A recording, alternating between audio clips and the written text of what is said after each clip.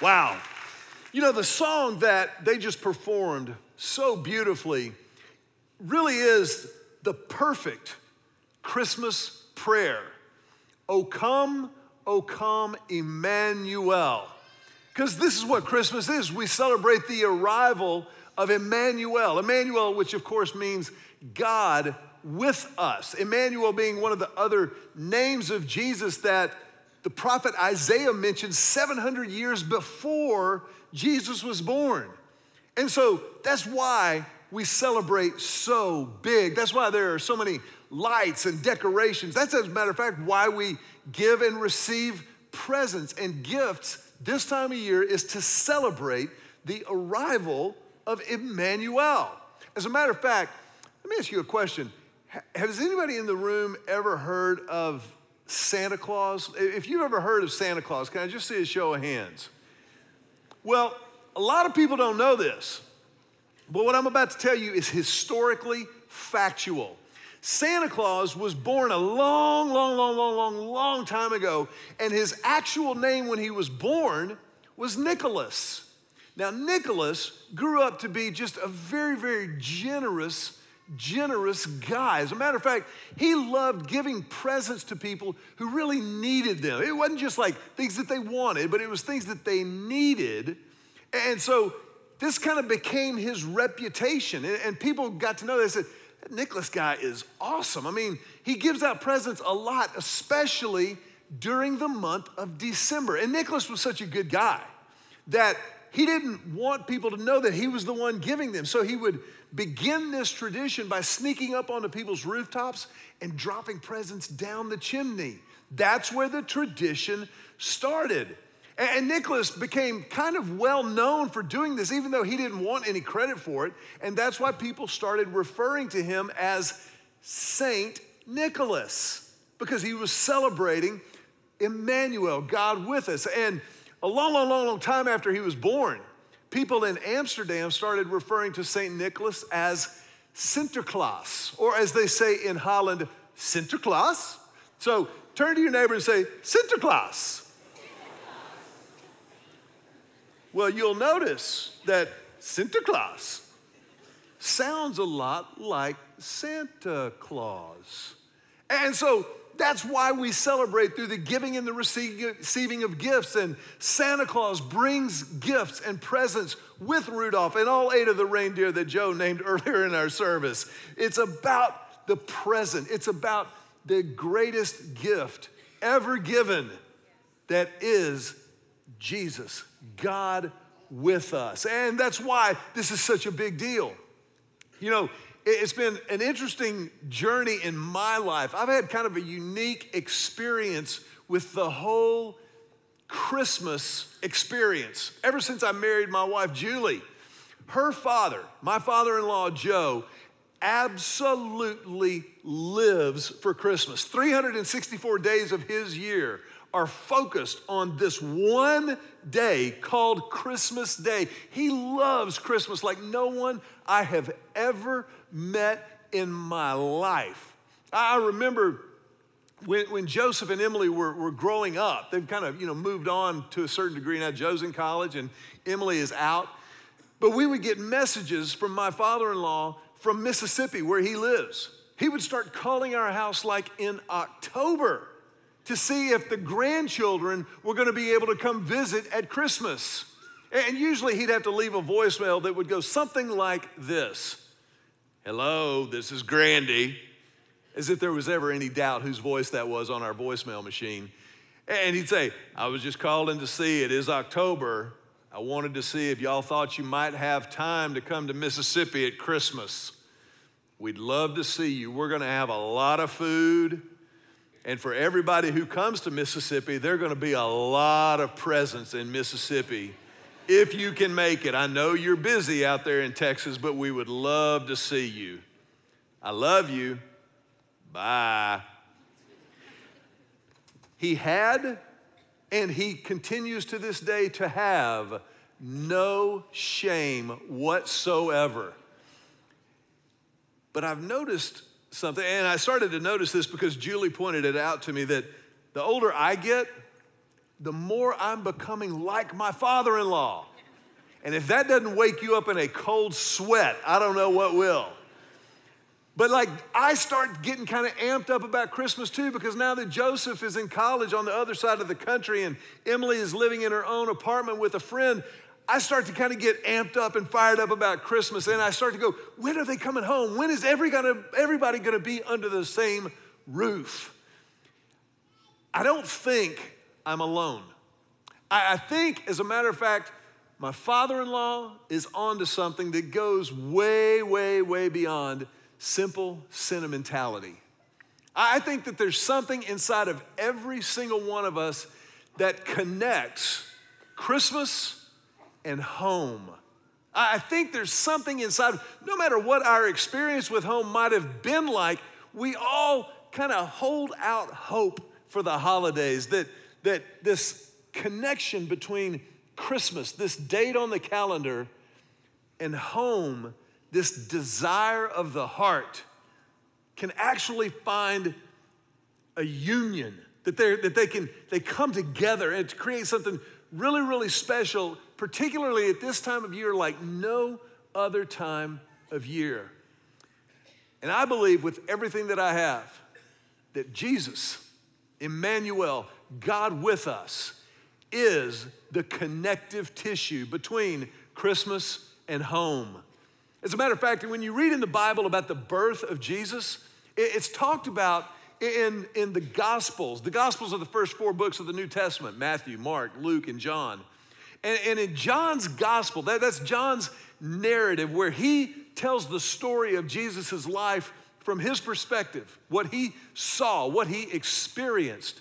And in John chapter 1, he writes something really fascinating about the arrival of Emmanuel, about when Jesus became a human being. Look at what it says in John 1, verse 14. The Bible says, "So the Word became human and made his home among us." The Word became human. The Word in this context, John is talking here about Jesus. And he says, the Word became human. Some translations will say the Word became flesh.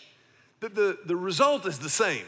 That Jesus left his rightful place in heaven on the throne room, in the throne room of heaven, and moved locations. He relocated to earth and became one of us.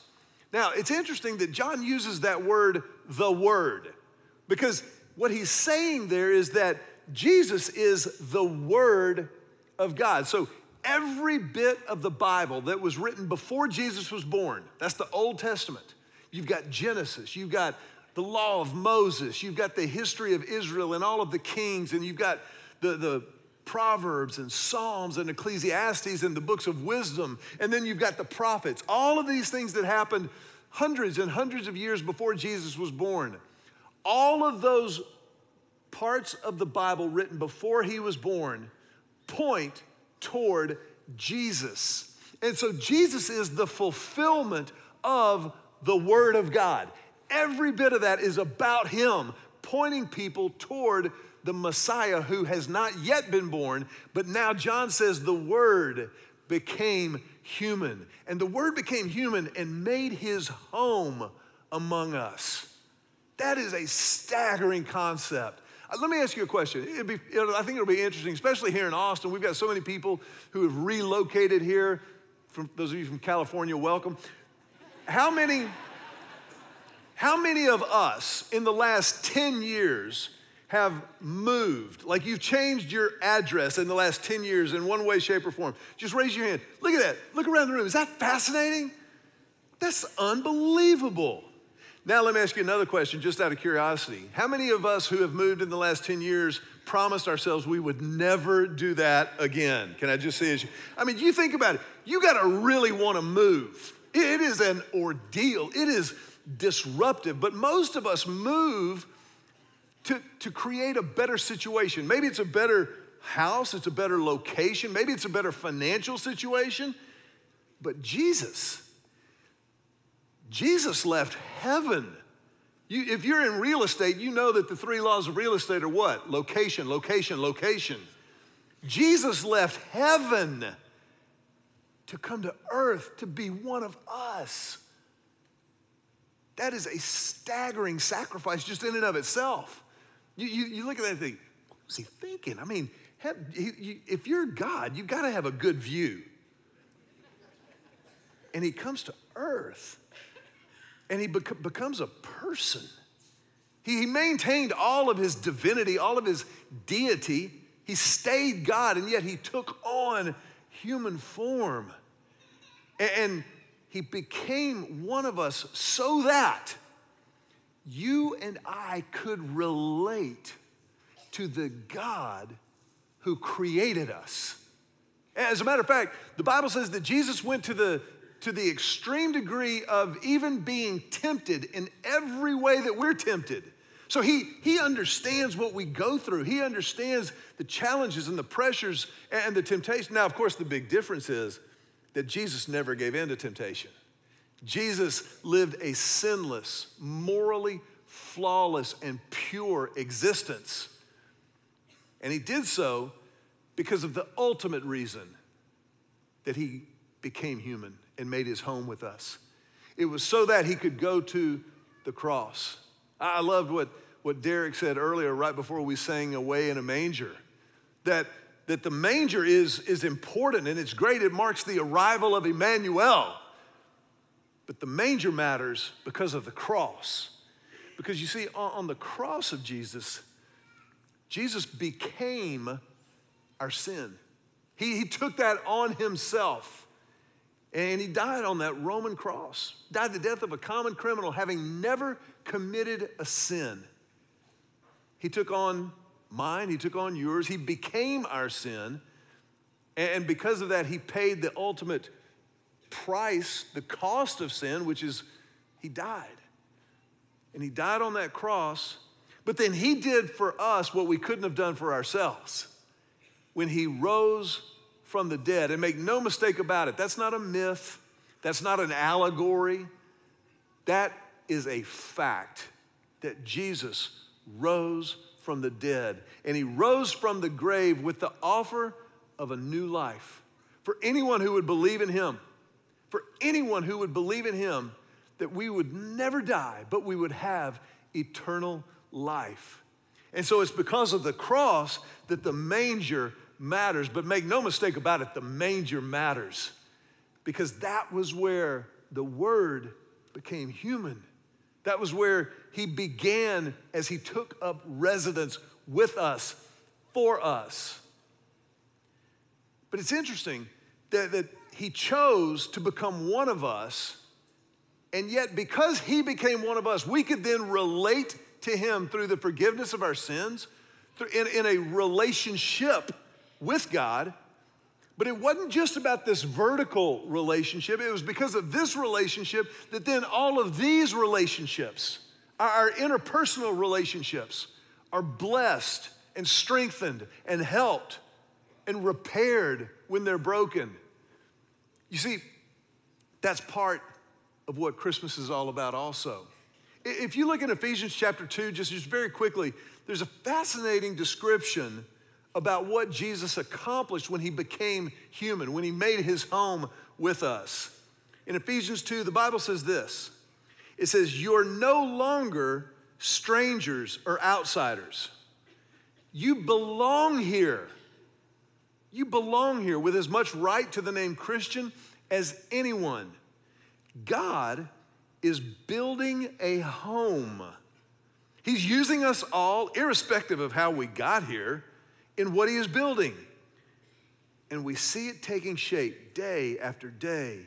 A holy temple built by God, all of us built into it, a temple in which God is quite at home." You see, because of our sin, we were outsiders. We were strangers to God. But when Jesus went to the cross and rose again and rose with that offer of a new life, we were made right with God. And because we were made right with God, these relationships are strengthened and blessed and enhanced. And he says, you're no longer a stranger or an outsider. As a matter of fact, he says what? He says, you belong here. You belong here. want you to turn to your neighbor with Christmas passion and enthusiasm and tell them, you belong here. You belong here. You see, the Bible's not talking about the church as a building. It's not a structure. The Bible teaches us that we are the church, that we belong to each other. There's a place for everyone. I love what it says, irrespective of how you got here.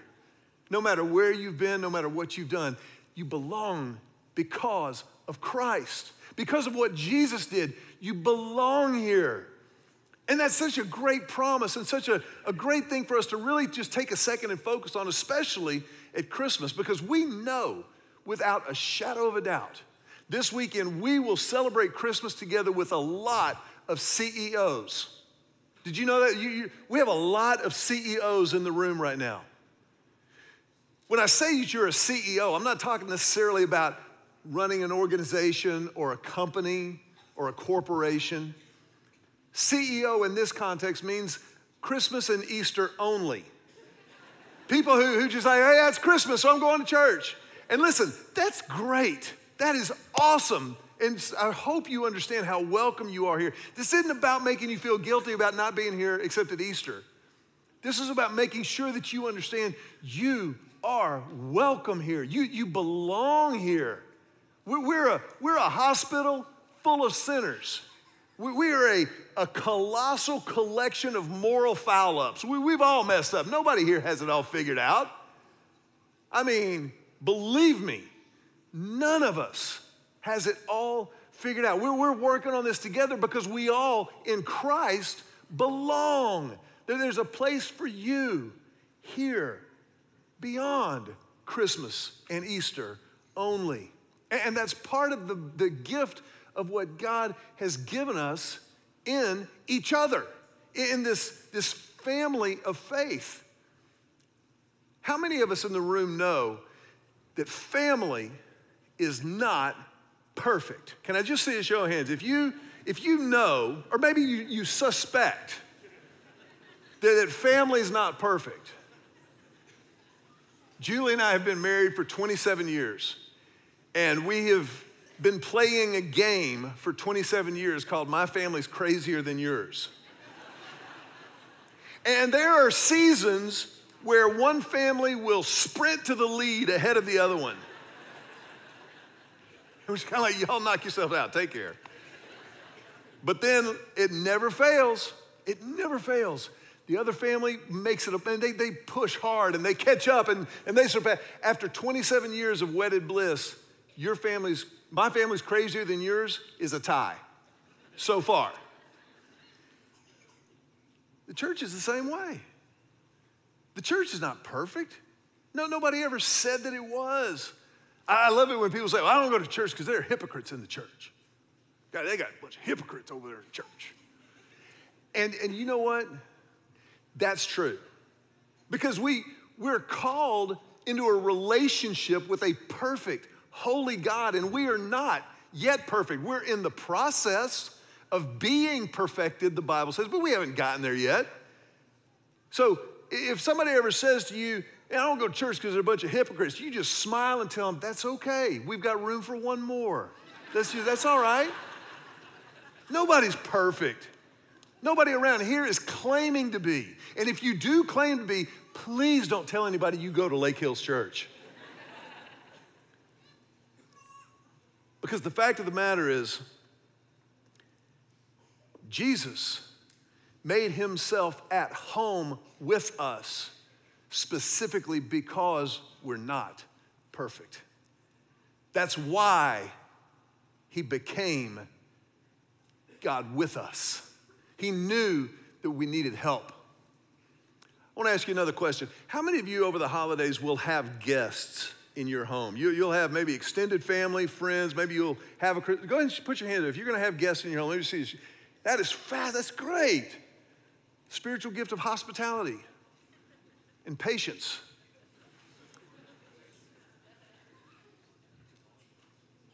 Now let me ask you another question. And remember, this is family here, so your answers will stay here. Nobody will ever bring it up again. How many of us get a little amped up, get a little stressed out, frantic, frenzied when we have guests coming over? Can I just see a show? Just be honest. You're in church. Don't lie. Okay, and listen, that's okay. That's all right. That means that you care, by the way. And for the record, you can care too much. But it's okay that you care. But I've noticed something. Julie and I it's really funny. This kind of goes against my personality type, my natural bent. I actually have the spiritual gift of hospitality. I didn't even know that till years ago. I love having people in our home. Julie's like, all of a sudden you're a servant when there are other people in the house. It's like awesome. Maybe we could do it when there's nobody else. But anyway, that's a whole nother sermon. But what I've noticed is when Julie and I have people in our home, we're the only ones who can make them feel welcome. Nobody else can do that for us. I can't post somebody at the door and say, you make people feel welcome. I'm gonna stand over here and just kind of make sure they don't steal anything. If I'm the host, if Julie's hosting, I have to make people feel welcome. I have to be the one who's going, I'm so glad you're here. Can I take your coat? Would you like something? But what if when people came into our home, we were like, hey, thanks for coming. If you don't mind, would you just mind sitting in this one spot? Because we didn't feel like cleaning up the rest of the living room. If you'll sit right here, if you, no, not over there. Please don't. That's where our dog sits, and she's gonna be so upset if you sit in her spot. People will be like, oh, sorry. Is this okay? Yeah, would you mind taking off your shoes too? We like to keep the floors completely scuff-proof. Be like, if you've invited me over, I'd kind of like to feel like you want me to be here. I wonder this Christmas, how welcome is God in the home of your life? How welcome is he, not just in the living room where you've cleaned everything up nice and neat and you stuff stuff into the laundry room and the study, but how welcome is God in every room of your life? The Bible says that Jesus became flesh to make himself at home with us. He became flesh. He left heaven so that we could be forgiven of every single sin. That we would have nothing to ever be ashamed of. That's what the word became flesh means. And it requires a response. And the response is, Jesus, come in. Come into every room of my life. And here's the thing that you make sure that you don't miss this. Every room, every single room that Jesus inhabits in your life or in my life gets better. Every single room is more beautiful, is more presentable, is more attractive, is more peaceful. I wonder this Christmas, does anybody have too much peace on earth in your life? Does anybody here is just like, this peace is wearing me out.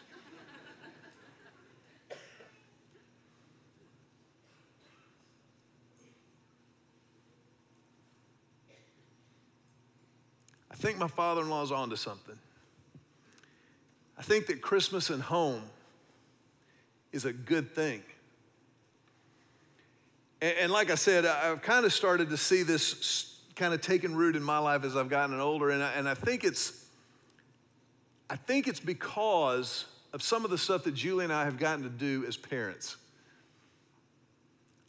If you've been around our church at all, you know I've told you before that the worst day of my life was the day that we took Emily to college.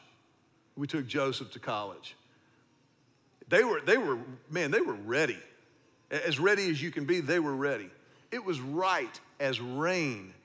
They had both picked good places to go that were perfect for them and what they feel called to do in their lives. It was great. But for Julie and me as parents, it was terrible. It was horrible. Julie cried the whole time. I was a rock. Actually, I'm just teasing. I was a basket case. It was terrible. I'm just now this is like 5.5 years ago when we took Emily. This is the first time I can talk about it publicly and finish the sentence. But I remember watching them leave and realizing that life for us would never be the same again. Because as you know, once they go to college and then graduate college, bye-bye.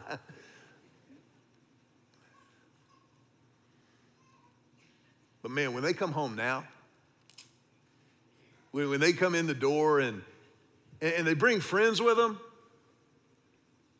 and we cook food and hang out and catch up with them, it's awesome. Awesome. And I think if that's how I feel about my kids, as much as I mess up, as imperfect a dad as I am, how much more does our Heavenly Father, how much more does He love it when we come home? How much more does God love it when we say we want to be there, not just because it's Christmas, but we want to be there because you are our Father, and we trust you, and we love you, and we want to know you. We want to do your will. When you understand that God not only loves you, there's no question about that. He sent His only Son so that if you believe in Him, you will not die, but you will have eternal life. His love for you is unquestioned. But not only does He love you, He likes you. He is for you. And that is who invites us home.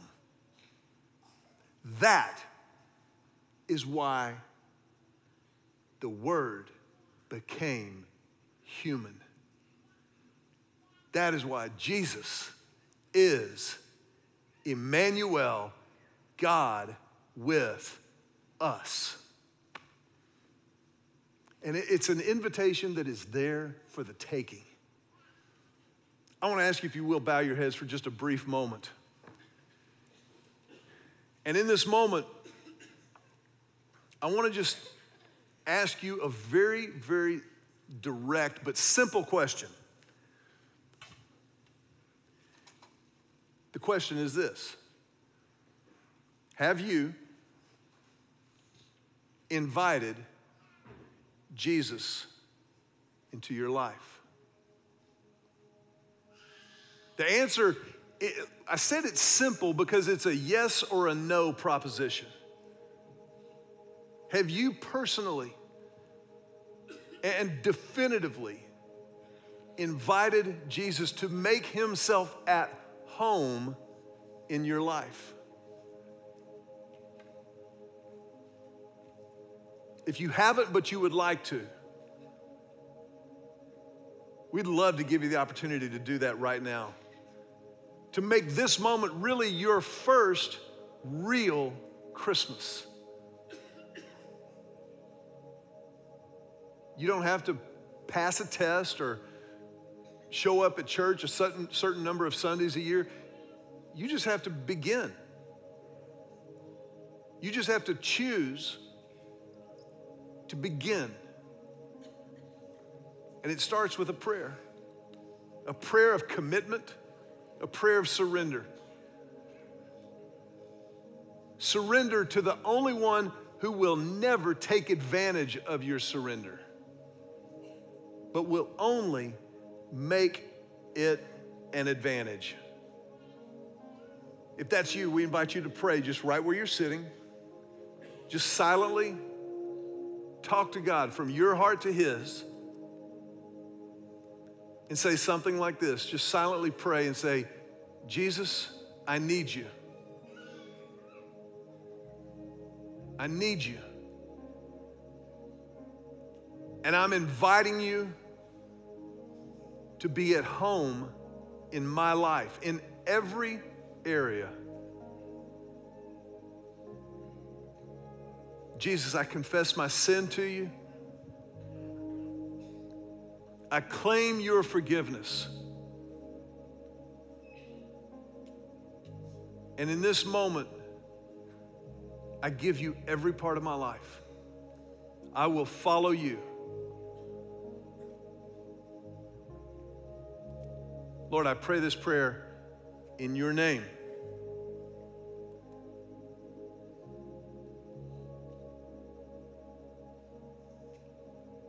I want to ask you just to remain in a moment of prayer, just an attitude of prayer with your head bowed for just a moment. Because if that was your prayer and you meant it, this is the greatest Christmas of your life. This is the moment that will springboard every other part of your life. And so as a church, we would love to help with what comes next. Don't just leave this moment here in this room. I want to ask you, if you just prayed that prayer, will you take out the program that you got when you came in and take out the Connect card that's in there? That's for you. And on that Connect card, I want to ask you just right now, right where you are, just start filling that out. And you'll notice there's a place to indicate I committed my life to Christ. Just mark that, and if you would, once you've completed that card, hold on to it until our service dismisses in just a moment. But when we do dismiss, I want to ask you to hand that card to one of our ushers or hosts, or to one of the folks underneath the blue awning, underneath the big front porch out here. And all that'll do is begin a conversation that will proceed at whatever pace works for you, so that we can know we get the opportunity to be the family of faith with you. We get the opportunity just to have a conversation about what comes next. The other thing I want to ask you to do, if you would, as our heads are bowed, would you just quietly, but just lift your hand if that was your prayer? If you prayed and committed your life to Christ, invited him to be at home in your life, would you just raise your hand and hold it up high?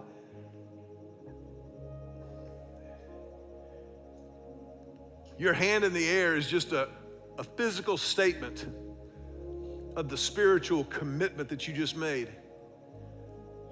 It's a once-in-a-lifetime thing. You don't have to pray and renew or re-up. You just get to begin now living in this relationship with Christ, being a part of the family of faith.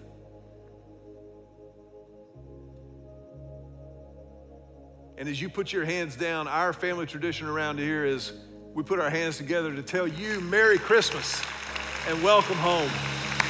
Welcome home.